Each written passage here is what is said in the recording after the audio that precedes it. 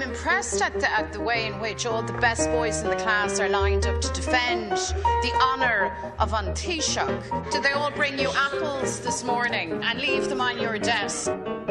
It's time to call the general election on News Talk Breakfast, constituency number 38. The way it works, you know it by now. I tell you about the constituency and any changes and the candidates, and Ivan predicts the results. So this time it is Kerry. It's a new 5-seat constituency made up of the old Kerry South and most of the old Kerry North West Limerick. So there are 16 candidates for the 5 seats, 13 men and 3 women. One sitting TD, the independent Tom Fleming, isn't contesting. So we have 5 TDs in the hunt for 5 seats. They are Fine Gael's Minister Jimmy Deanahan and TD Brendan Griffin, Labour's Arthur Spring, Sinn Féin's Martin Ferris and the independent TD Michael Healy-Rae.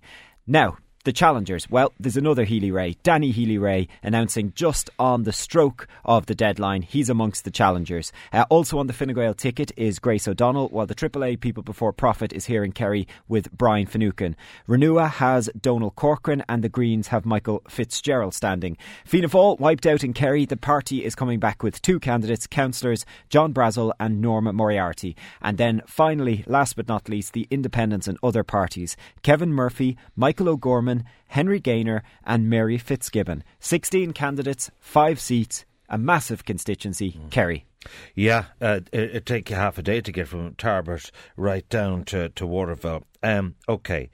The key areas are North Kerry, Listowel, which would be the base of Jimmy Deanahan. Yep. Tralee, which is the biggest centre of population. Arthur Spring, Martin Ferris in that area.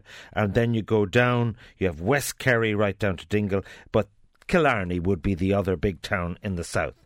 Now, 2 shocking developments since the Dáil was dissolved, both entirely unexpected. Firstly, the ex-Fianna Fáiler and independent outgoing TD Tom Fleming was expected to contest the election. The absence of him running certainly seemed to open the way for Fianna Fáil to comfortably get their seat back. Of course, it's 6 into 5. That would have dealt with that problem of 6 TDs looking for, outgoing TDs looking for a seat. The second shocking development, moments before the deadline, a rather audacious move. We knew that Michael Healy-Rae was in the running, along with Michael Lowry, to get the highest individual vote in any constituency because it was a 5-seater. The audacious part of it was they didn't want 1 Healy-Rae seat, they wanted 2. And they produced this map to show that Councillor Danny Healy-Rae is to be supported in such and such an area. Somewhat presumptuous, I would have thought.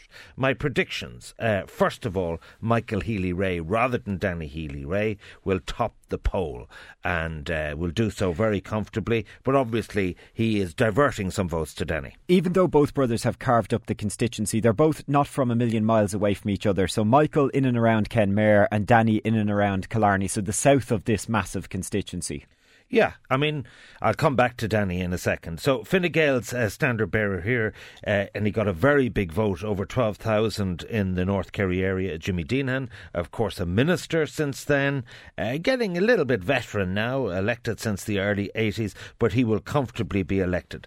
The second thing to be said about this constituency, apart from the sudden late developments, was there was a TG Carr poll in this constituency, which will give you an insight into who's doing well.